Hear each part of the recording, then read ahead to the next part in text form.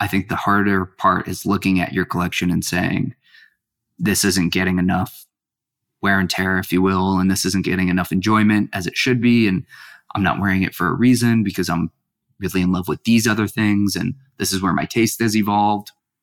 So it's always hard to get rid of something, but I think it's okay. And I think it's one of those things where the easier it is for people to understand that an evolving collection is a great collection because you can't afford everything, makes you a better collector. What's going on, everybody, and welcome to Collector's Gene Radio. This is all about diving into the nuances of collecting and ultimately finding out whether or not our guests have what we like to call the collector's gene. If you have the time, please subscribe and leave a review. It truly helps. Thanks a bunch for listening, and please enjoy today's guest on Collector's Gene Radio.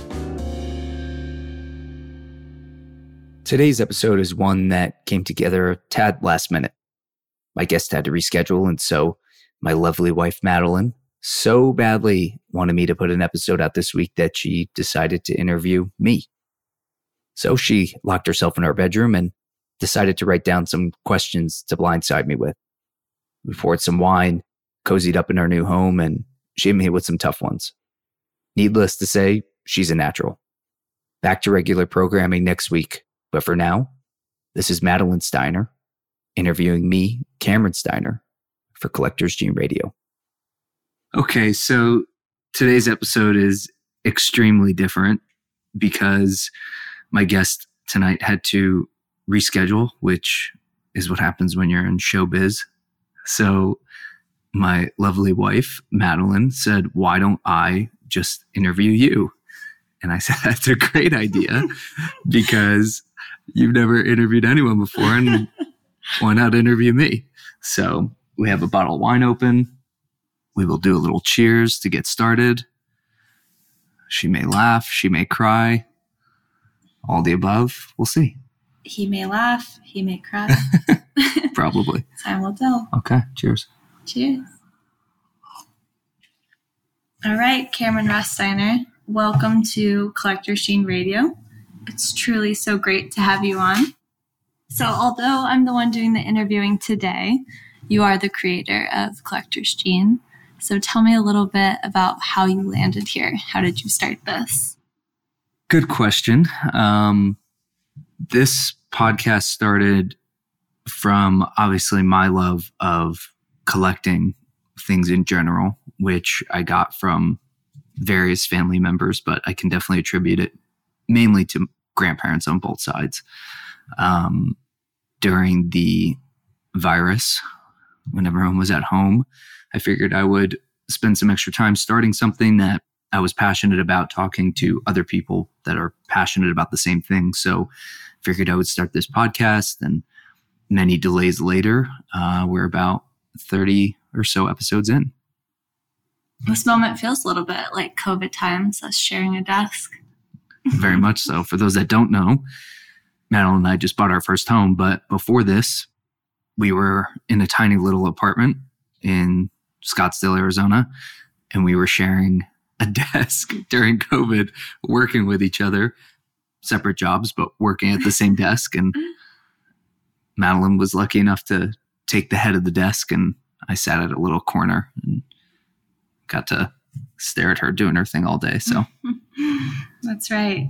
So growing up, you had two older brothers, two older sisters, wonderful parents and grandparents that, as you said, they influenced you into the collector you are today. I was hoping you could share a little bit about these wonderful people and how they have brought you along and started you on this journey. Well, I guess it's best to start with the grandparents because they're probably the only reason that I collect anything. Both sets of grandparents, amazing people, lucky to still have one grandmother still around who is my collecting buddy. When we go to New York to visit her, we love to collect together. So her and I hit antique markets, and everyone laughs at us because they think I'm also an 85-year-old lady from New York, but maybe at heart. So both grandparents were influential in my collecting. One set of grandparents didn't collect as much, but they had certain philosophies to always have good things. And if you're going to spend money on something, it should be something good and something that you love. And I don't know why I always grasped onto that, but just kind of stuck from a early age. My mom always encouraged me to just be individualistic, as was she. She wasn't much of a collector herself, but she loved good things, and you know that. And miss her very much. But although she wasn't a collector, she definitely played an important role into. I would say I got my taste from her for sure. I'm very happy that you acquired her good taste. Yeah, I think I got my taste from her for sure. She had the best taste in everything: clothes, food, jewelry, homes, everything. So definitely got that from her. 2 brothers, 2 older knuckleheads who didn't love collecting anything, I feel like, until I started collecting stuff.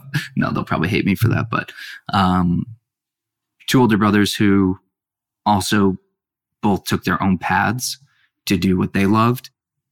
And I think that's also kind of part of having a collector's gene, whether you collect anything or not, is having your own sort of path that you want to take, and you follow that and you stick to it and you get there. So 2 great older brothers, 2 amazing older sisters that I'm very lucky to have. I don't think they collect anything specifically, but they themselves have also followed kind of the same path that the brothers have of doing their own thing and doing what makes them happy. One sister and brother-in-law love wine a lot and cigars. And so they actually have a pretty nice collection of that stuff, which is always fun to go and look at. So I guess they do collect. Yes, absolutely. So not only are you a collector of all things, but you also have great admiration for collectors. Where did this begin? Maybe who started this? I think I've had a lot of people on here in terms of people that I look up to as collectors. For me personally, grandparents, of course, were great collectors. But in terms of the people that I've had on here, each guest has been extremely well thought out. Obviously not myself included. But each guest that I've had on here has been extremely well thought out. And really the list of people that have joined me so far have been people that I thought of from the beginning before I even had a first episode in this. So I look at all of them as great collectors. I think Matt Rannick and his wife Yolanda are 2 of the greatest collectors of all time. It's not necessarily about personal value of things, but their taste, I think, is impeccable in everything that they do. Everything has a purpose. Everything is like so go with the flow, I feel like, with them, but so intentional at the same time. I think someone like Nate Berkus, who is obviously an incredible interior designer, and his husband Jeremiah. I mean, you just look at all the projects that they've done and it just looks, which I'm sure it's not because they've put in a lot of hard work to get to where they are, but everything they do seems so seamless, put this here and that there, and this should go here and this color there. And we've had the pleasure of Nate helping us a little bit with our home too, which has been really special. So I think a culmination of all these people, you put them all in a room, whether they know each other or not, or have similar interests, and they would all get along, no doubt. Over the years, you've had several collections: Mighty Beans. How dare you? Pokemon cards, coffee table books, watches, antiques, the list goes on. Will you care to walk us through maybe the evolution of your collecting? Starting at Mighty Beans, of course. It started a little bit before Mighty Beans, which if anybody knows what those are or doesn't know what they are the dumbest little beans with a magnet in it that had plastic faces on them. And people would collect them, and they are so silly. And my mom bought me countless boxes of Mighty Beans just so I could collect them also. She fueled the habit, but please don't Google them. They are extremely silly. I would say before that, it started with Hot Wheels cars. Yeah. That was before you knew me. Of course. And I loved Hot Wheels cars, but I only wanted to collect Hot Wheels cars that were cars that you could find on the road for whatever reason. I don't know why.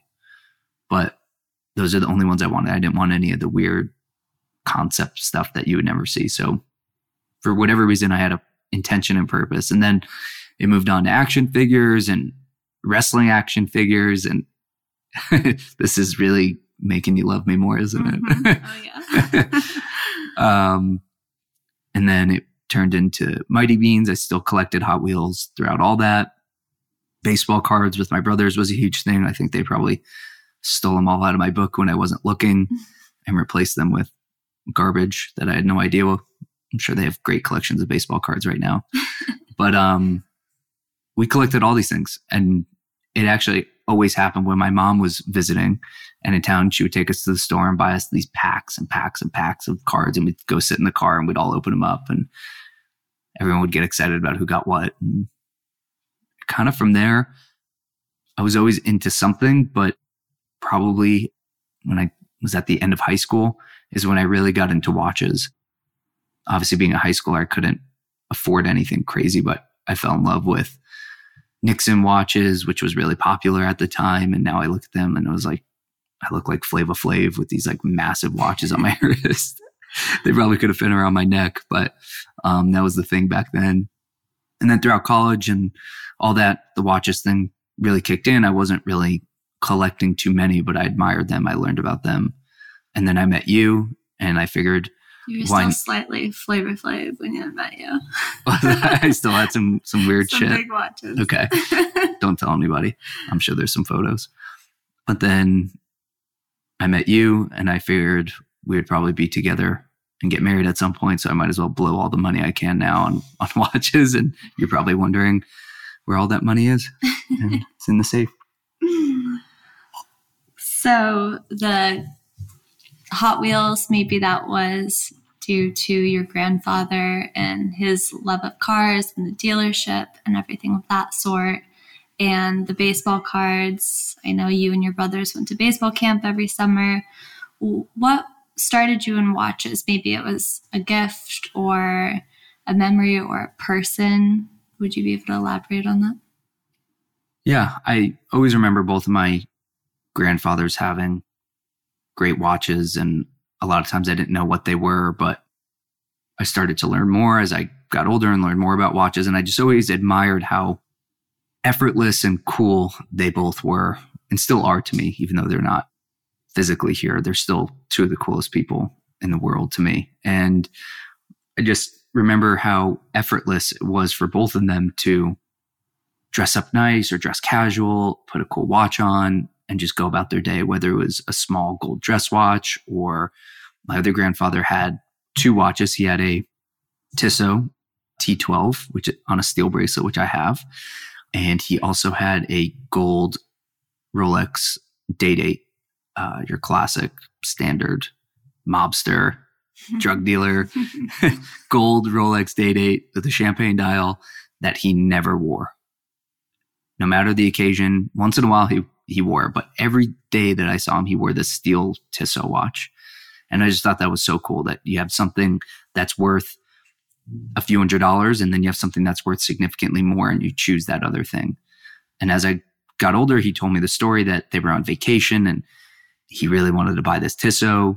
And I think they were in Puerto Rico. That was like a thing for all the New York people to go to Puerto Rico or whatever.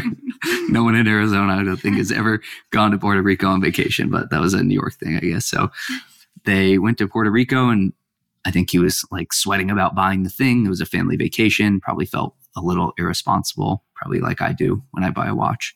But he went for it and he fell in love with it and he wore it everywhere, beat the crap out of it, has all of his scratches on it upstairs. I don't want to put my own on it just yet, but I love that. And then my other grandfather dressed up no matter where he was going. If he was going to the grocery store, if he was going to work, he put on a button down and slacks at the very least every day and put on a cool watch. And he had a whole bunch of amazing stuff too. Turning to the next notes. Yes. You got a whole list over there of questions, don't you?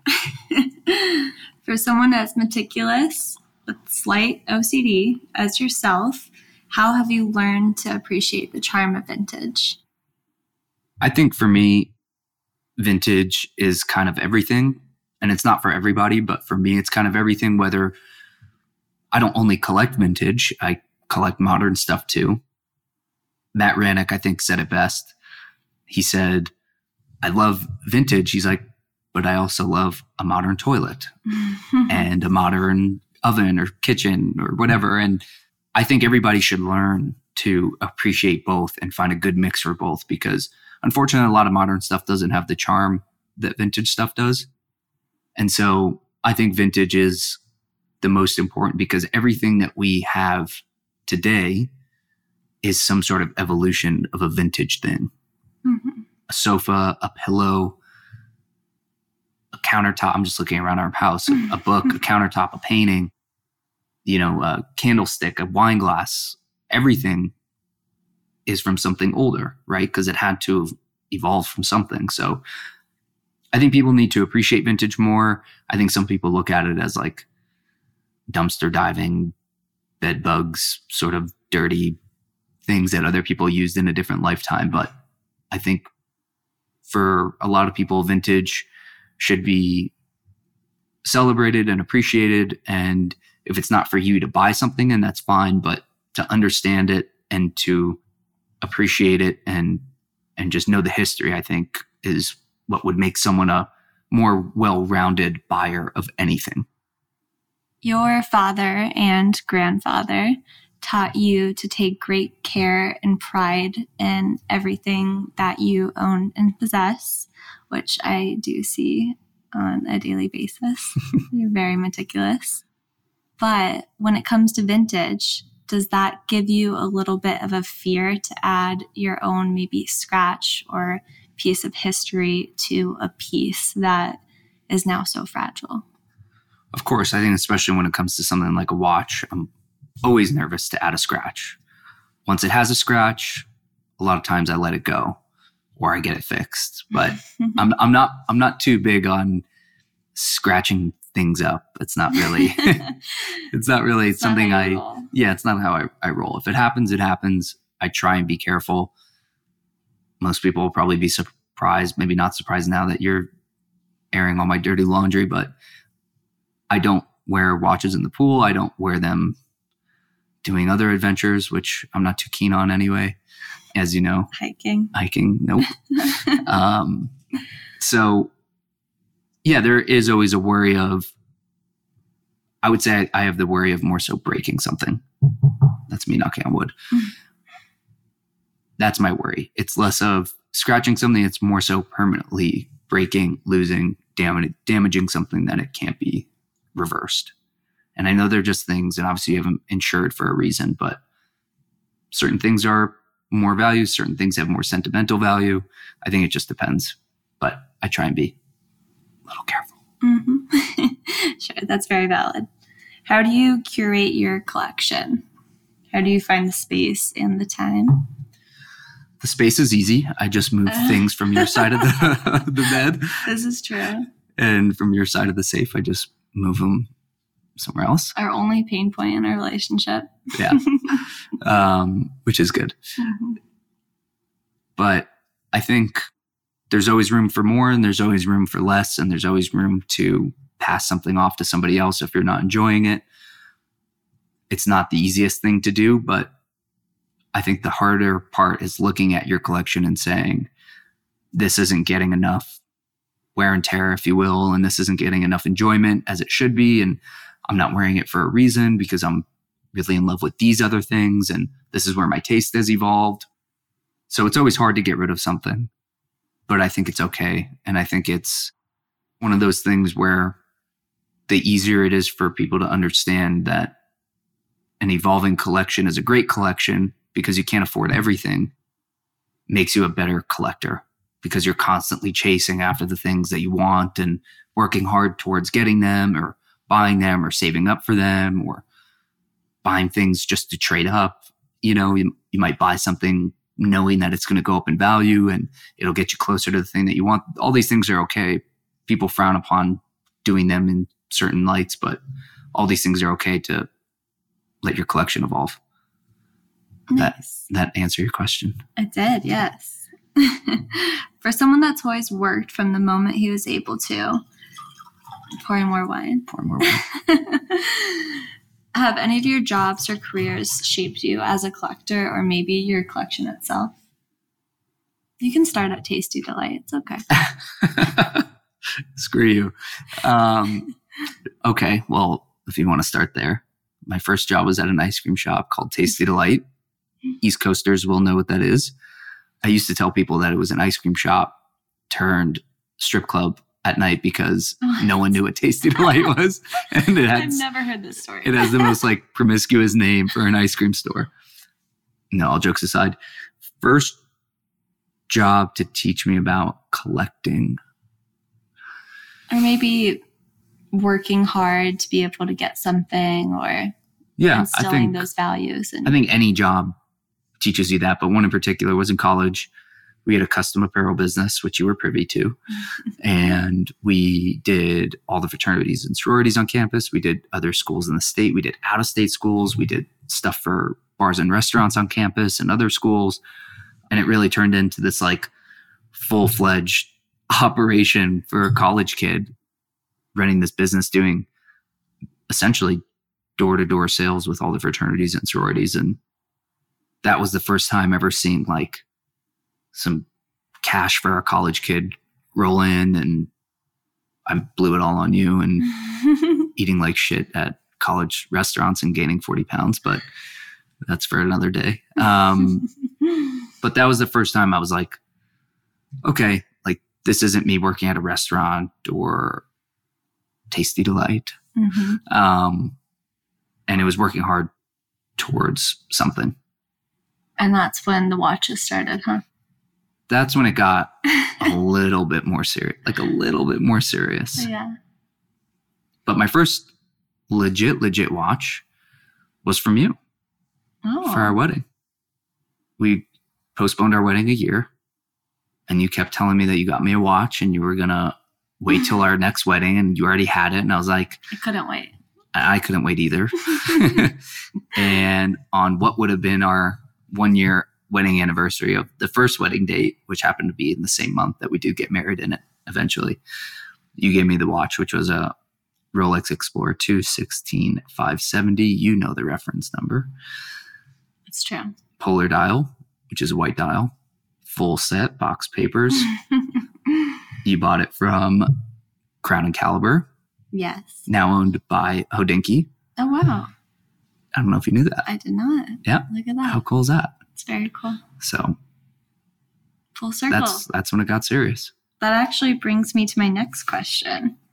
Do I love you or the watch more? No.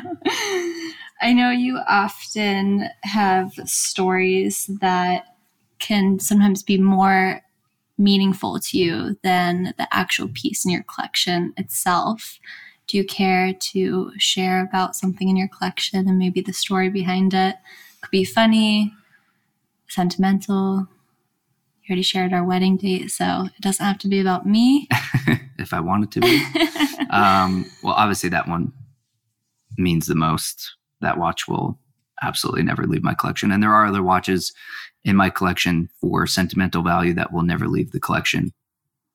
The Cartier Santos Dumont, that was a gift from my grandparents for a birthday. And then after my mom passed, you got her handwriting inscribed on the back of the strap and gave it to me. And I cried like a little baby when you gave it to me. And now I wear it and think of her all the time and think of my grandparents. And that watch will absolutely never leave the collection.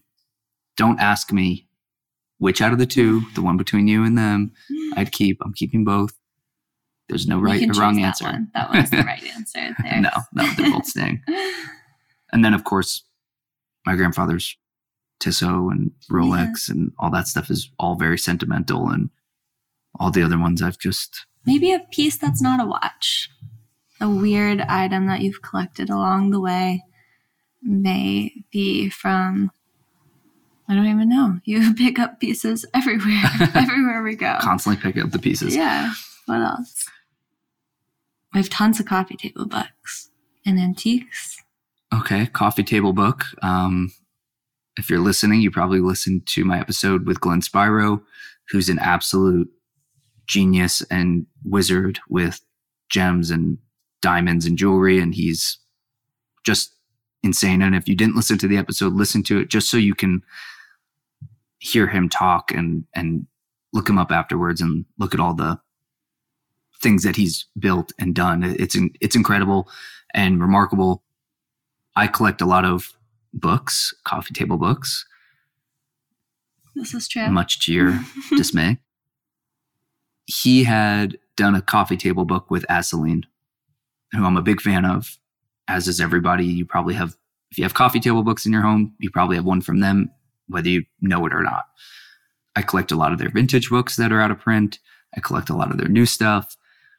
Probably have over 50 to 60 coffee table books from Madelaine that you may or may not know about. Sorry. I'm sure this is true. He did a book with them. I always wanted to buy it. I just slept on it too long, as happens often with collecting anything. And when I had him on the podcast, I told him that story, how I just didn't buy it and I missed it. And a week after we spoke, I get a package from London. DHL shows up, and it was a fully wrapped copy of that book. I just thought that that was the coolest thing. It's an expensive book. It's expensive to ship anything from London, even if you ship a feather. So for him to take the time and effort to do that was just the coolest thing. And that's something I will never get rid of, no matter how big or small our home is. That one will always stay. I'll let that one stay. It's very special. And then a book that just arrived the other day. You're looking surprised. It's right on the coffee table.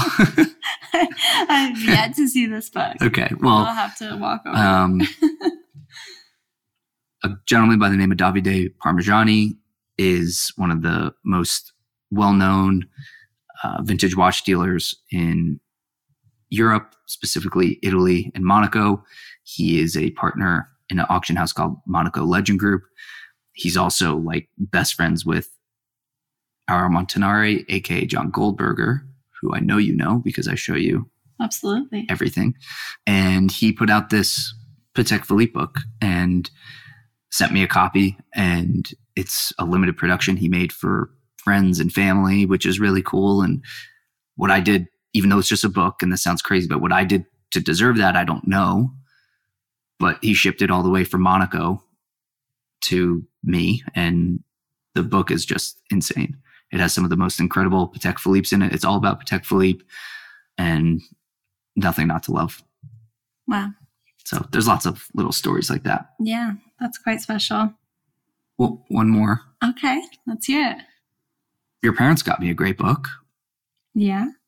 When we went to Venice, we were admiring all the churches and all that there. And an artist did a photo book of all the Venice churches, and it was a limited production, I believe. And your parents got me a copy.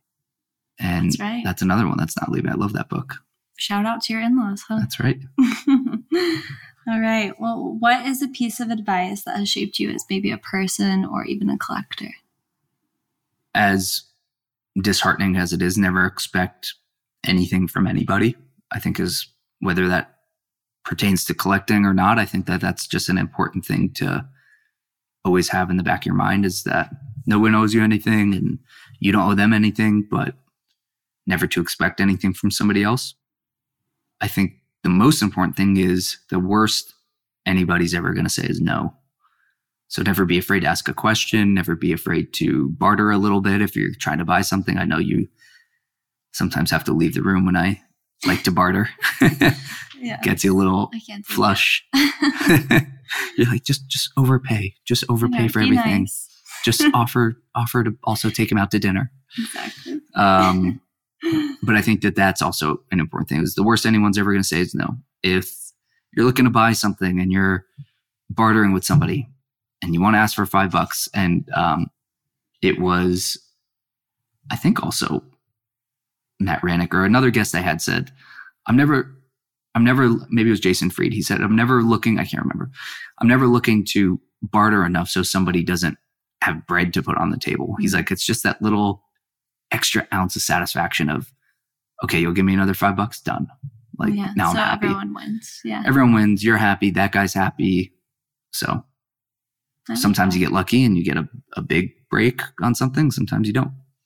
But it's worth asking. Very nice. All right, Cam. Well, I want to introduce you to something called the Collector's Gene Rundown. All right. The one that got away. Besides, like, every watch that was at normal prices when I was probably in like high school and college that I obviously couldn't afford still at the time, I would say that there was a time when I probably could have got a lot of incredible Cartiers that were just being slept on that are now completely unobtainable. Like Cartier Crash, nobody ever wanted that watch. They were like, what is this shape? What is this thing? Cartier Cloches, which have always been on the rise. But I think that the missed opportunity was creating a relationship with somebody at Cartier a long time ago when things were fairly priced. And now, you know, the people that did that back then are now the ones that are getting all these unique pieces. And there's still room and time for that to happen. But I would say that was a big miss. Not having that foresight. Yeah. And a dealer, his name's Tim. His company's called Fog City Vintage. He had a Patek Philippe 5167R, which is a modern watch, but it's a rose gold aquanaut with a chocolate dial, which I love. And I love that combo. And he had one for an incredible price several months ago. And I just kept watching his site. And eventually it sold and got kicked on that one. But you didn't. That's right. The on deck circle. What's next for you in the collecting world? I'm scared to ask this. There's a package on the way. I'm sure there is. I always get nervous when we have to sign for something. There's a lot of things that I want, but I've been really focused on furniture. There's a piece of furniture that you and I both really want that I think has a story behind it that we'll eventually tell at some point, but I think it's something that we're probably going to end up going for. And I think that that's kind of next on deck for me, is just some special pieces to add to our home. Besides watches, there's always watches on deck, but I can't reveal all those secrets. Love that. Good answer. The unobtainable. Maybe it's in private collection. Oh, you're learning. Museum or too pricey. Yeah. I don't know the correct verbiage there, but you're learning. Again, there's a million Cartiers that are just extremely special that have skyrocketed, and they're all in good hands of people that deserve to have them. But I would say one that really got away was one that I actually have now.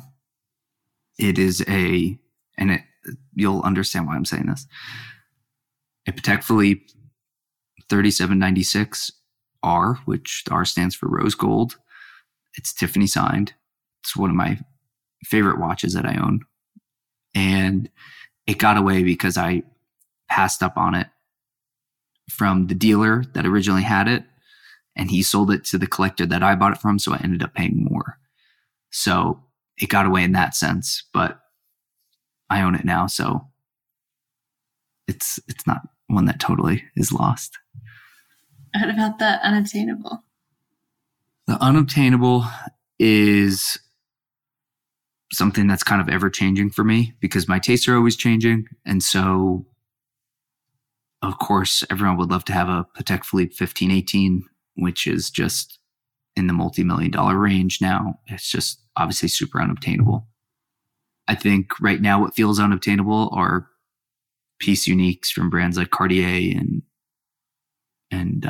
all that sort of stuff. And that's stuff that I would love to own and do one day and go through that process of putting my mark on something and going through that process of designing something, probably everything rose gold with a chocolate dial, but they'll probably get sick of me So no one will ever want to do it.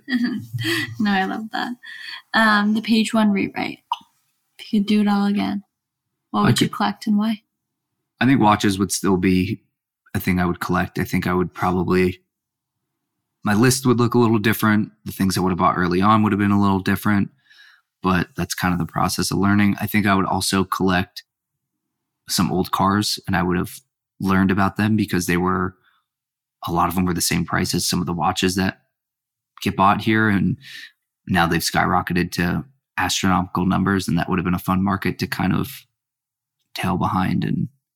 But that's a little bit riskier, but cars are obviously a personal passion and I have a love for them for obvious reasons that but I think the only other things that bring the instant gratification like that are things that you can actually own and look at all the time. So other vintage barware and glass like grandma has, and she's got a great collection of that stuff, and Bo's admired it. Now she's got me hooked on it. And yes, that would have been fun to collect with her over the years, but I'm trying to catch up now. There's still time. Who's the GOAT? Someone you look up to? Oh, wow. Do you listen? I'm the number one fan. The GOAT for me is, to be honest, every person that I've had on this podcast, because they're all so individualistic, whether they collect the same thing or different things, they all have their own means and ways of collecting. And I just think that that's the coolest thing. Watch-wise, Ara Montanari is the GOAT for just about probably everybody that I've asked that question to. He's got what Italians call sprezzatura. And he just has the best taste in everything. His Cartier collection's incredible. There's stuff that he has that nobody even knows about, and he publicizes an incredible amount of his stuff. I mean, he's got books on it. And so he's hard not to look up to. I think that obviously people I haven't had on this podcast yet that I would love to have on, Ronnie Feig from Kith is, I think, someone to look up to. I think just the brand that he's created with Kith and all the collections that he's constantly doing and the bandwidth that somebody can have to constantly put out new clothing collections. I mean, you look at clothing brands that put out new collections and it's a few times a year, right? Seasonal. He's constantly putting out new limited edition stuff and collaborations. And I just think it's super impressive. So he's obviously got great collections of sneakers and all the things that he puts out too. Another person I haven't had on yet, Lori Hirschleifer, who's one of the co-owners of Hirschleifers in New York. They're basically like a retailer for lots of high-end brands. You look at her Instagram and just her style and her taste and everything, and her bag collection and her jewelry and watch collection, and the way she just like puts all this stuff together. It's like you look at somebody, and if they were to like lay out the outfits that she puts on and the stuff that she chooses to wear and stuff, you would think that you'd be like, oh, it's going to be too much. And then she like does it effortlessly. It's really neat. Obviously, Nate Berkus, who's been just super generous to us and helpful to us. And he's hard not to look up to. I mean, look at the homes that he's created for himself and other people, and his own collections of furniture and vintage frames and all that stuff. But all in all, everybody that I've had on here is probably the GOAT for me. And there's a reason that I've wanted to chat for them. Selfishly, they're on here for me. Like this is for me to look back at when I'm 85 and look at how cool it is for me to have talked to some of these people who are super influential. And the fact that they've said yes to chat with me is just super special, especially someone like Paul Feig, who I've looked up to ever since I was a chubby kid watching Heavyweights and watching all the movies and shows that he's done. And the fact that he even responded to an email to come on here is just super humbling. So awesome. Love it. All right. I think I know the answer to this one, but the hunt or the ownership? Definitely. See, this is hard for me. Oh, because wow. I thought it was easily going to be the hunt. The answer is definitely the hunt. Mm-hmm. But owning the thing sometimes is just as good, right? Like certain things are really easy to find. Certain watches are really easy to find. I'm not hunting the most rare watches in the world. Mm-hmm. some of the stuff I have is rare, some of it is not. Hunting for it and finding it is great. But for me, enjoying the thing is sometimes just as good. When we're at an antique store and we don't know we're looking for something and we find something, that to me is the best part of the hunt. When you stumble upon something and you're like, wow, I found it. When you are searching so long for something that you know you want and then you finally found it. Mm-hmm. There's that fear of, is it perfect? Is it the condition I want? Is the price right? There's all these other factors. Like, just because you found the thing doesn't mean that it's the right thing. So there's always been discouragement of like, oh, I think I found it. And then you look at it and you're like, oh shit, it's missing half the things that it should have. Oh yeah. So the hunt is always fun. The hunt is stressful. Mm-hmm. I think there's a solid mix between the two. I think it's very situational. I think all in all, the hunt is probably the best part, but ownership can be just as fun if you do it right. I love it. Good answer. All right. And most importantly, Cam, do you think you were born with the collector's gene? Absolutely. I don't know why. I think I know how. Yeah, I think I know how too. But 100%, no doubt about it. Nice. Well, it was a pleasure having you on. You're taking over. Let's do it again. You're taking over. Watch you just blow this up and get a bunch of sponsorships that I haven't got. You'll hire me? Yeah, to clean the toilets? Mm-hmm. Okay. How about you? What do you want to add to your collection? You have some good stuff. I do. I have some good stuff. A lot of mismatched socks. Maybe some more watches. Yeah? Watches from your collection. Oh, you want them from mine? Yeah. No, that doesn't happen. I'll gladly buy you one, but it doesn't happen to just get passed over. One to share. What's a watch that you want? You know, putting me on the spot like this. I don't know. I'm the one doing the interview. I'm not prepared. You're cutting me off? Yeah. Okay. All right. Love you. Thanks for the interview. Anytime. All right, that does it for this episode. Thank you all for listening to Collector's Gene Radio.